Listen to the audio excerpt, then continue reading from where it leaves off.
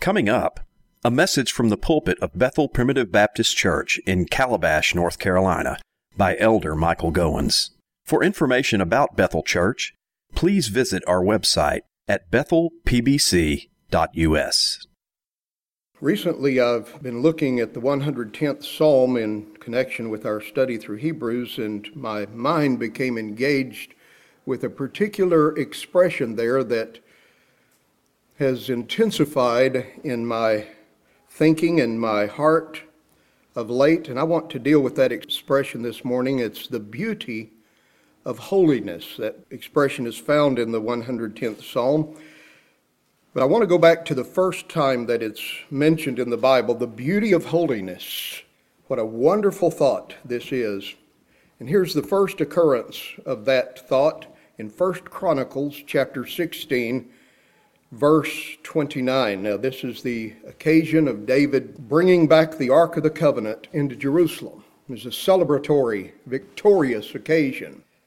And David composes this psalm for the use of the people on this occasion. You read in verse 7, "Then on that day David delivered first this psalm." And you'll find this psalm that's recorded here in 1 Chronicles 16 repeated in Psalm 29 and Psalm 96. But here's a portion of that psalm beginning in verse 28. "Give unto the Lord, ye kindreds of the people, give unto the Lord glory and strength. Give unto the Lord the glory due unto his name." Listen now. "Bring an offering and come before him. Worship the Lord in the beauty of holiness." As stated, that expression is quoted in Psalm 29, verse 2. "Give unto the Lord the glory due unto his name." It's what we've come here to Bethel Church to do this morning. Give unto the Lord the glory due. It's owed to him, isn't it? Glory is due to God. The glory is not due to me or to you, but it is due to God. And we're to give unto the Lord the glory due unto his name, worship the Lord in the beauty of holiness. What an intriguing expression. Then again in Psalm 96, verse 9, "O worship the Lord in the beauty of holiness, fear before him all the earth."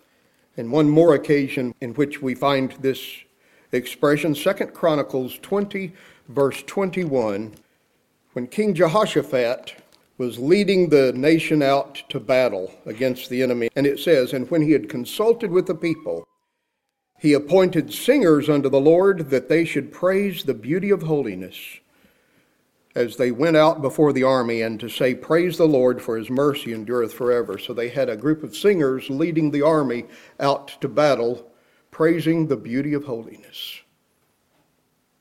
I wonder if you've ever thought about this expression, the beauty of holiness. It is, again, a very intriguing expression. Now, you and I are living in the age of relativism, when the subjective is king. In modern man's way of thinking, there are no universal absolutes or objective standards. Personal preference reigns supreme. And tolerance is the principal virtue of modern man. That is, they tolerate every position but Christianity. And they say there are no absolutes, except, of course, that there are absolutely no absolutes. That's relativism. According to the relativist, everything is a matter of individual taste and preference. Of course, the Bible's concerned about three basic dimensions of life: the good, the true, and the beautiful.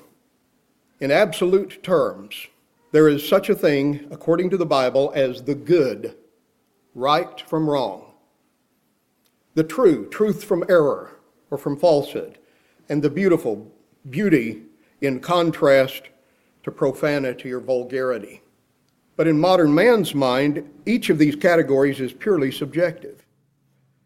To modern man, the good is a situational kind of thing. There is no right or wrong, they say, but ethics are situational. Every set of circumstances determines how you should behave in that set of circumstances, they say. I wonder why the people that hold that view think that the Nazi Holocaust was wrong.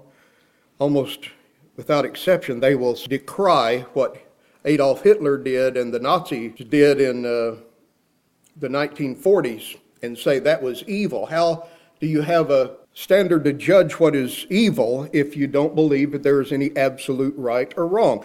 But anyway, situational ethics is the norm for modern man. Regarding the true, they say there is no absolute truth or falsehood. But what is true for you may not be true for me. What is true for me may not be true for you.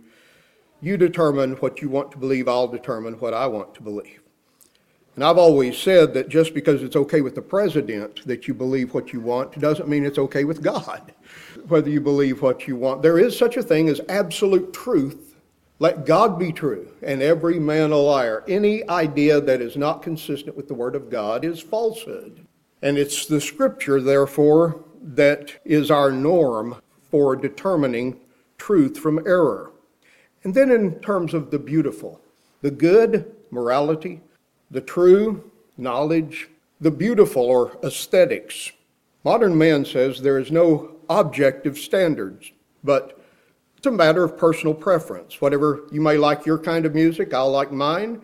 You may like a certain type of art, and I prefer another. But the motto of modern man is beauty is in the eye of the beholder. What one person deems to be crude and vulgar and crass, whether in terms of music or art or fashion, another embraces and celebrates. And somebody says no one opinion is final or ultimate. These people would say a child's stick figure is as valuable as a Rembrandt original, or a chimpanzee's finger painting is equally valid as much as a Monet. But you know, Scripture defines each of these categories in absolute terms. God, again, is the objective standard or the norm by which we determine what is good. His 10 commandments tell us right from wrong, right? God has given us the benchmark, the foundation for determining what is moral and what is immoral, what is right and what is wrong. God determines what is right and wrong. He determines what is true. In the Bible, Romans 3:3 says, again, let God be true and every man a liar. Jesus says, thy word is truth. Somebody says, Brother Mike, I just don't know what to believe. Well, you can believe this book because it is the very word of God. It's not just man's opinion about God. It is God's own self-testimony. All Scripture is given by inspiration of God. It's God-breathed. And this book, my beloved, tells us what is true, and everything that isn't consistent with it is error. And then God determines what is beautiful. Ecclesiastes 3:11 says, He makes everything beautiful in His time. God, my friends, determines beauty. Now, let's talk for a moment about the nature of beauty. We're talking this morning about the beauty of holiness. What is beauty? If I were to ask you today to define beauty, could you do it? It's a concept I think that each of us is familiar with, but it's not as easy to define as we might originally think. The idea of finding pleasure and delight in a certain object, like looking at a sunset. I've seen some glorious ones here on the coast of Carolina. I just have to stand back spellbound and say, that is beautiful. And we know the sensation, the pleasure, and the delight that an object produces in our minds. We know the experience of perceiving beauty, but when it comes right down to defining it, it's not very easy to define. What would you say? What is beauty today? And you say, Brother Mike, there is no objective standard. It's just in the eye of the beholder. It's subjective. No, the Bible, my friends, tells us that God makes everything beautiful. In His time, He defines beauty from ugliness and vulgarity. Well, the first occurrence of the word in the Bible, beauty, is in Exodus 28, verse 2, when He is describing the clothing of the high priest. God says that you're to make robes for Aaron and his sons and the priests for glory and for beauty. Interestingly, our text, when it uses the expression the beauty of holiness, may literally mean in holy array. The beauty of holiness, what does that mean? Holy array, like the priest was arrayed or clothed in this special robe or gown with all of its embroidery and fringes of gold and the decoration upon it. I mean, the Old Testament priest was to wear a garment that drew people's attention as something that was glorious and beautiful. God made it that way for the sake of beauty. And by the way, in that same chapter, the very next verse, Exodus 28, verse 3, we learn that the first people that were ever filled with the Spirit of God, recorded in Scripture, were the artisans, who were tasked with aesthetics and craftsmanship of the Old Testament tabernacle and temple adornments. Listen to this, if you will. Exodus chapter 28, verse 2. And thou shalt make holy garments for Aaron thy brother for glory and for beauty.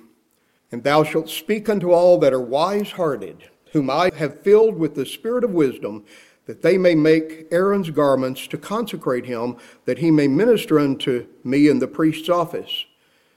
And he talks about the different parts of these garments in the next verse: the breastplate, the ephod, the robe, the broidered coat, a mitre, and a girdle. They shall make holy garments for Aaron, his sons. They shall take gold, blue, purple, scarlet, and fine linen, and they shall make these priestly garments for glory and for beauty. Notice the people that God tasked to do this were filled with the spirit of wisdom. God filled them with his Holy Spirit.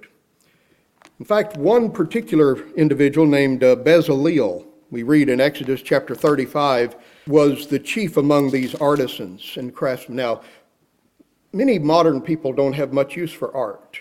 We say we believe in morality here at Bethel Church. We believe in living right, and we do, the good. And we believe in doctrine, truth, we do. But we don't put a lot of emphasis on the aesthetic realm, do we, on art? You say, Brother Mike, there's no place for art in the Christian life. Well, again, the good, that's morality. The true, that's doctrine.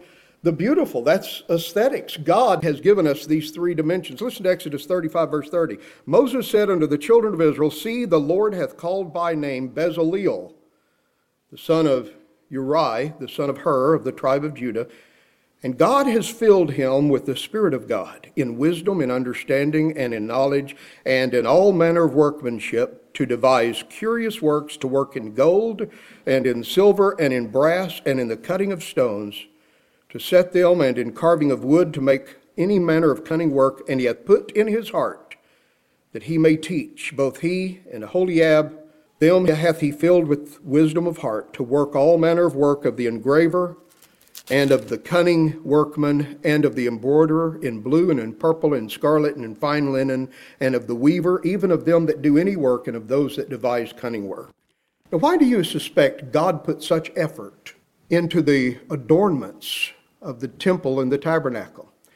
You may notice we don't have any pictures hanging on our walls here at Bethel Church.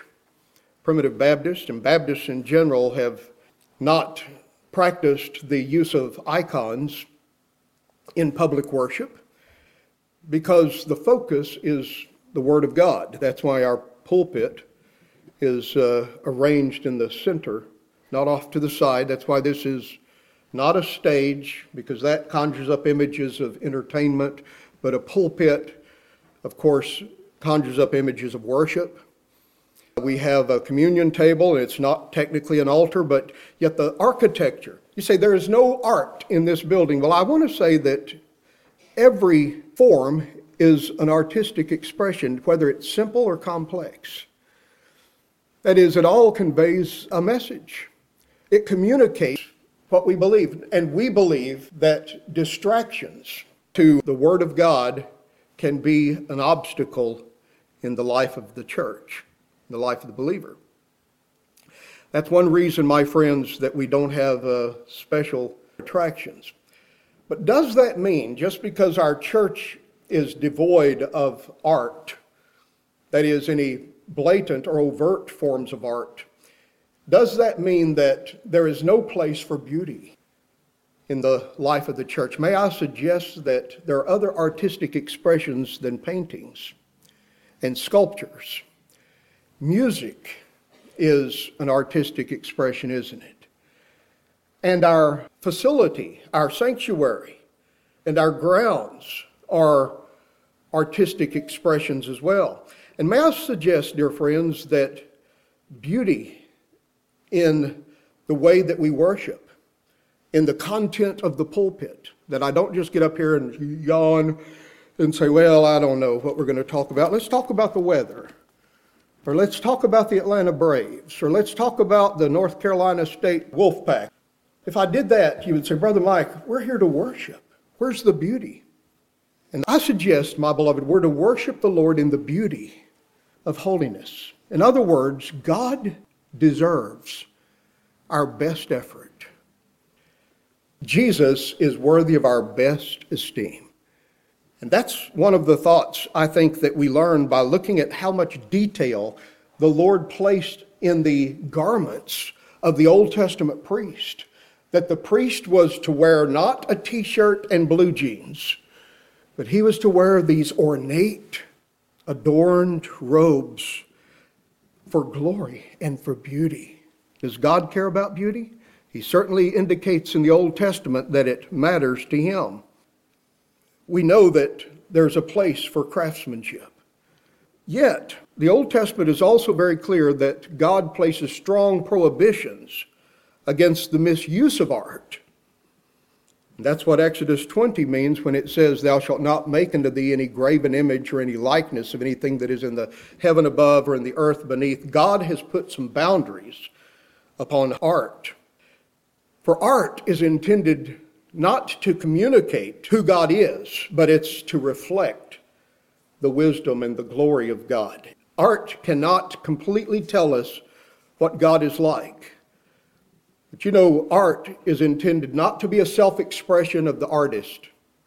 Abstract art, the idea that I'm just going to express what is in my heart, that's why it's discombobulated much of the time. Now, I know that intellectuals will tell me that there's a place for abstract, for impressionistic art, but art originally was intended to reflect the grandeur of God's creation. That's why landscapes, photography, sculptures of people who played an integral role in the lives of others, that's why that there is a place. But any representation of the character of God is taboo. That's prohibited. Because just like the children of Israel built a calf, a golden calf, Aaron gathered the gold and threw it into the fire, he said, and it came out this calf. I think there was probably a little more planning. Probably had to be a mold for that to happen. But anyway, it came out this calf, he said, for this is our God that brought us out of Egypt. Well, a calf speaks of strength. The oxen was strong, and God is strong. But the calf, my friends, is also pretty slow.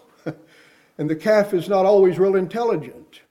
And therefore, whatever representation we try to make about the character of God is going to fall so far short as to denigrate and debase him in people's minds. And man's nature being what it is, we tend to begin to think about God based on what we see. That's why it's so dangerous to form images. Idolatry consists not only in the manufacture of molten images of God, but in the manufacture of mental images about God that are inconsistent with his word, which are unworthy of the holy character of God. We're to worship the Lord in the beauty. So there's a place for beauty. Our singing, my friends, ought to be beautiful. We ought to put effort into it. It's not wrong to learn to sing better. It's not wrong to learn to sing parts, to add harmony, and to sing a variety of different musical styles and hymns for the sake of the glory of God. It's not wrong to make our worship beautiful. It's not wrong to paint our building or to make sure that the lights stay on or the grass is cut or that the grounds are a good testimony to the community. You may know that there were old days in which some of our people allowed the building to become dilapidated while they lived in nice homes. Haggai chapter 1, God says to the children of Israel, how long will my house lie waste while you live in your sealed houses?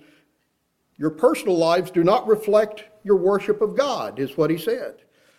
And there's a disconnect there between your plush surroundings privately and what you do for me. I'm sort of an afterthought in your life, God says, and he didn't take kindly to that. Well, my friends, may I say that God is worthy of beauty. For that reason, I suggest, though, because God put some boundaries on art, Baptists and many Christians in the Protestant tradition have tended to avoid this third dimension of the triad of virtues, the good, the true, and the beautiful. We've emphasized the good, we emphasize the true, but we really have not developed any theology of the beautiful. You say, then, Brother Mike, how would you define beauty today? I would say beauty, and this is going to fall short, but it's an object's intrinsic capacity. That means regardless of how it is useful to me as a person, it's inherent in the object, an object's intrinsic capacity to produce delight in the mind. And there are 4 criteria in antiquity for determining, these are the norms or the standards by which we determine beauty from what is crude. It was first mentioned by Aristotle, the student of Plato. Thomas Aquinas picked up these 4 criteria, and then Jonathan Edwards, America's most brilliant theologian, according to the Encyclopedia Britannica, in colonial America, also developed these 4 criteria for determining true beauty, and they have to work together. First, proportionality. Beauty is symmetrical. If I were to draw a stick figure on a chalkboard, and I drew the head very large, but the body very small, you would say, Brother Mike, that's not beauty, because there's no proportionality. It is true, my friends, that symmetry and proportion of the ears to the face and the mouth to the head and the arms, the limbs to the torso and so forth, proportionality is a critical component by which beauty is determined. Secondly, harmony. Now, of course, in music, this is very true. When all of the different parts work together in unison, and there is togetherness, harmony is a criteria for judging beauty. And then simplicity. Sometimes the most beautiful objects are the simplest. Now, we're not talking about being simplistic, but we're talking about the heart and soul of an object's nature, and then complexity. And that's why the works of Bach and Handel and Chopin, classical music from the Baroque era, is truly beautiful because there is a variety of rhythm and melodies and harmonies. That's why an orchestra, in which you have woodwind instruments and flutes and lyres and brass instruments and stringed instruments, violas, violins, cellos. That's why, my friends, an orchestral performance, especially when coupled with vocal choirs, like Handel's Oratorio of the Messiah, that's why that is truly beautiful. Now you say, Brother Mike, just a minute, I'm a country music kind of fan. I don't prefer classical. I understand. We all have our preferences. That doesn't mean, though, that people cannot hear music and say that that is pleasant and delightful to the ear. You see, there's a beauty that appeals to the senses. There's a beauty that appeals to the eye. I've already mentioned some of the lovely sunsets that we see here on the coast of Carolina. I've seen some brilliant hues, colors in the sky. You know, the secret of being a good artist is mixing colors. And it's a very difficult thing to master, the mixture of colors. But you know, God is the ultimate artist, and He can mix colors better than Michelangelo. God, my beloved, can take many different hues of green and put them into a single landscape, and none of them clash or collide with each other. Isn't He amazing? Have you seen some of the pink and purple and violet and indigo and red and orange and yellow sunsets here on the coast? My, they are spectacular.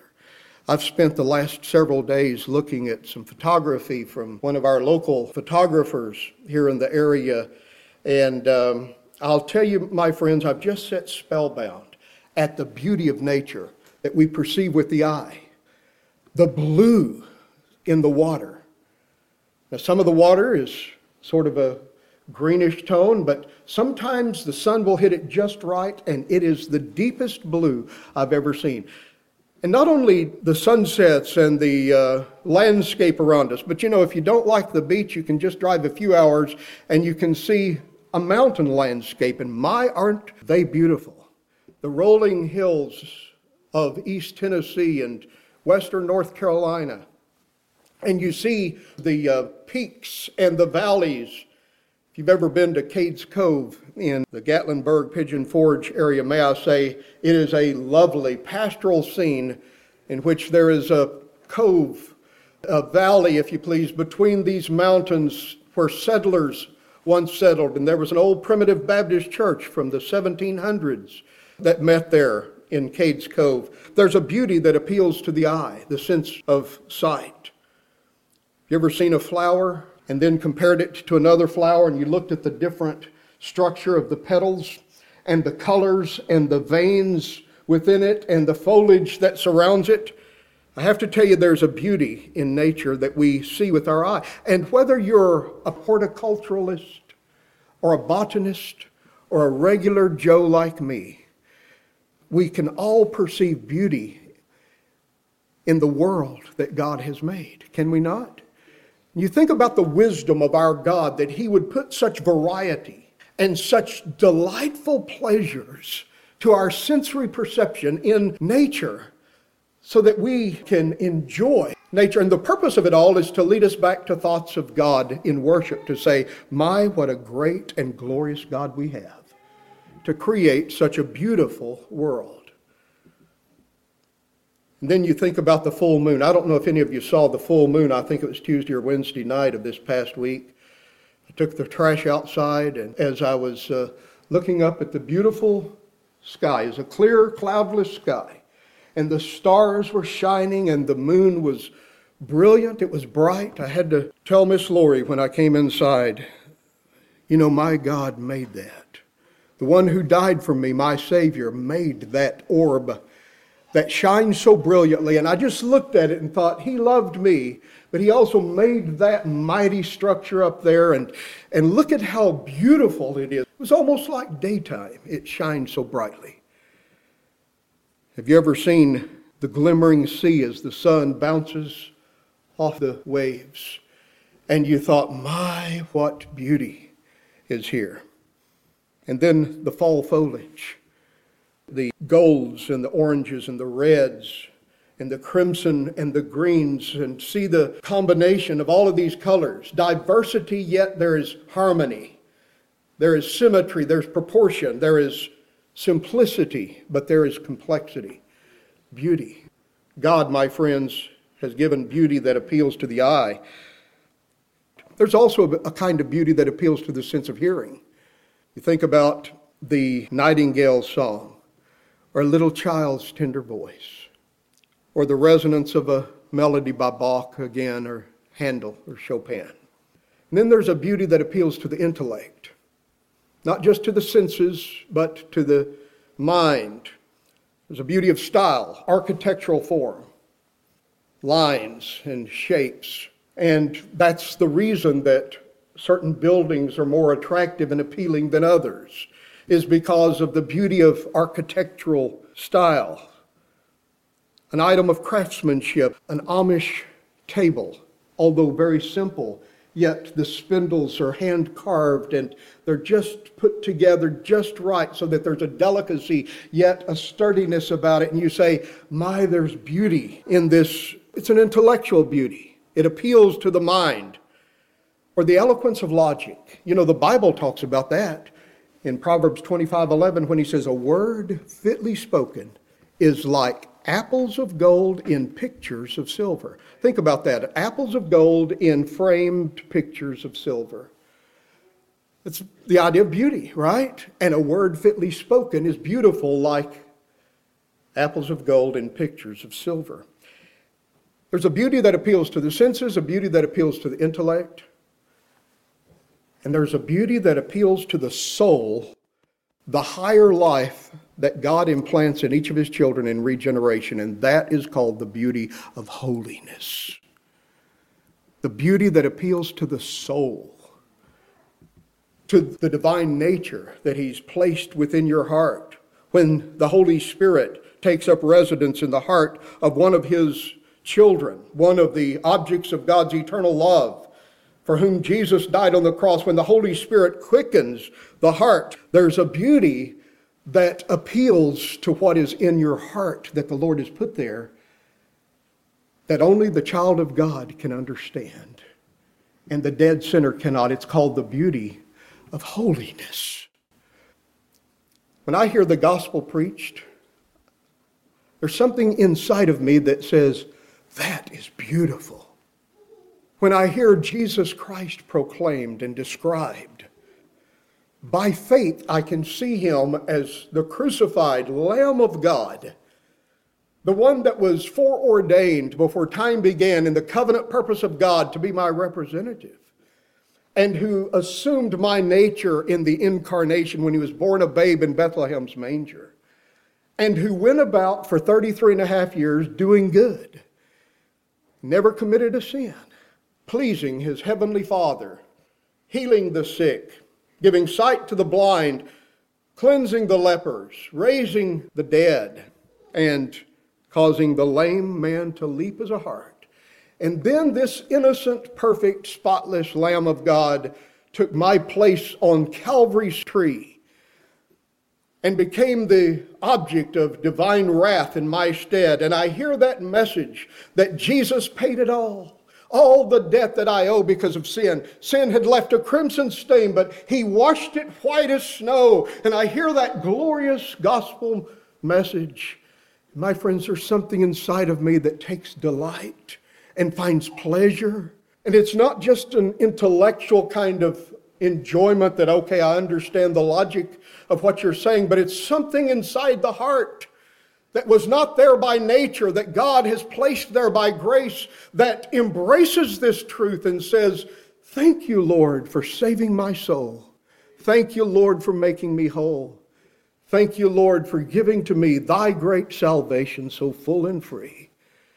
Indeed, that's the beauty of holiness. You say, Brother Mike, how is holiness beautiful? First, because it is resident in the holy character of God. The thing that is so beautiful to the heart is that there's something inside of you now that resonates, that answers the holy nature or character of God. If I was to describe God by a single attribute, one that included all the rest, I don't think I could do any better than to say God is holy. Isaiah chapter 6, remember the Song of the Seraphim? Holy, holy, holy, Lord God Almighty, which was and is to come. God is holy. Now, are you holy? I'm not. I look in the mirror and I see a body that's breaking down, a mind that tends to wander. I see an old nature in me that gives me thoughts that I am ashamed of. I struggle, my friends, with sin, with selfishness and pride and worldliness and ambition. I'm not holy in and of myself, and you're not either. All have sinned and come short of the glory of God. No man is holy in and of himself. But you see, to be holy means to be set apart, to be separate, to be different. The word literally means other. When I say that God is holy today, what I'm saying is he's not like us. He's other. He's distinct. He's set apart. He's in a class all by himself. And when you think of something that's holy, what kind of emotion does that generate in your heart? Have you ever gone into a cathedral, maybe a Roman Catholic cathedral? You know, they have a number of ornate cathedrals, and you can go in and you see the stone columns and the high ceilings and the echoes, and you have the sense that you're in the presence of the holy. Now, that doesn't mean that architectural forms can capture the presence of God. For God cannot be contained in buildings made with hands. Right? Acts 17, God dwelleth not in temples made with hands, neither is worship with me. But the architectural form is intended to convey a certain atmosphere that you're in the presence of something that is not normal or ordinary. And it is common to feel a sense of intimidation in the presence of the holy. Intimidation. I think, okay, I don't want to speak up. I don't want to say anything. Have you ever noticed how people behave themselves better, as a rule, in court or in church than they do out on the street corner or on the playground? You know why that is? Because you realize that you're in the presence of the holy. The whole space is intended to communicate the idea of the sacred. Well, what I'm saying, dear friends, is God himself is the high and lofty one that inhabiteth eternity, whose name is holy. And when we come into his presence, there is something that causes me to tremble and to fear. Psalm 4:4 says, stand in awe before the presence of the Lord. And like Job, lay your hand upon your mouth and be careful what you say, because you're in the presence of the living God. And somebody says, Brother Mike, you're talking about the importance of reverence. And I see that. Although it's not popular today, but I want to feel loved. I want to feel like he's beautiful. But I'm telling you, there's a beauty to holiness. There's a beauty to the thought that God is not like us. Just like you may be intimidated in the presence of another person that is especially attractive. And you say, I've never seen anybody as handsome as that man, and I don't know what to say. Or I've never seen anybody as beautiful as that lady, and I can't even get my words out. I feel self-conscious. So my friends, you and I typically feel self-conscious when we first understand the holiness of God. But at the same time, that holiness is communicated in the person of the Lord Jesus Christ, who is our Savior, our representative. Psalm 110, verse 3, is a messianic psalm that speaks of Jesus as our King and our priest at the same time. And it says that when he works, his people are willing in the day of his power, and they worship the Lord in the beauty of holiness. Jesus Christ embodies the beauty of God, so that we can say today, when we hear about Jesus, he's altogether lovely. Have you ever understood what Song of Solomon 5:16 means when the bride, the Shulamite, said about her Solomon, his mouth is most sweet, his hair is like fine wool. Yea, this is my beloved, and this is my friend. He is altogether lovely. When I look at Jesus Christ by faith this morning, I have to tell you, there is no flaw in him. Now, I have a few flaws. No amens, please. But I look in the mirror and I think, next life I want to be about 5 inches taller. Next life I want to have a coffee pot instead of a teapot face. Next life I want my hair to be a different color and to get rid of this cowlick. We each have things about us that we wish were different. And you say, I feel like I have some flaws. Not only externally, but we all have character flaws, don't we? Selfishness and deception and all of the things that are true about each of us. But may I say, when you look at Jesus, he's altogether lovely.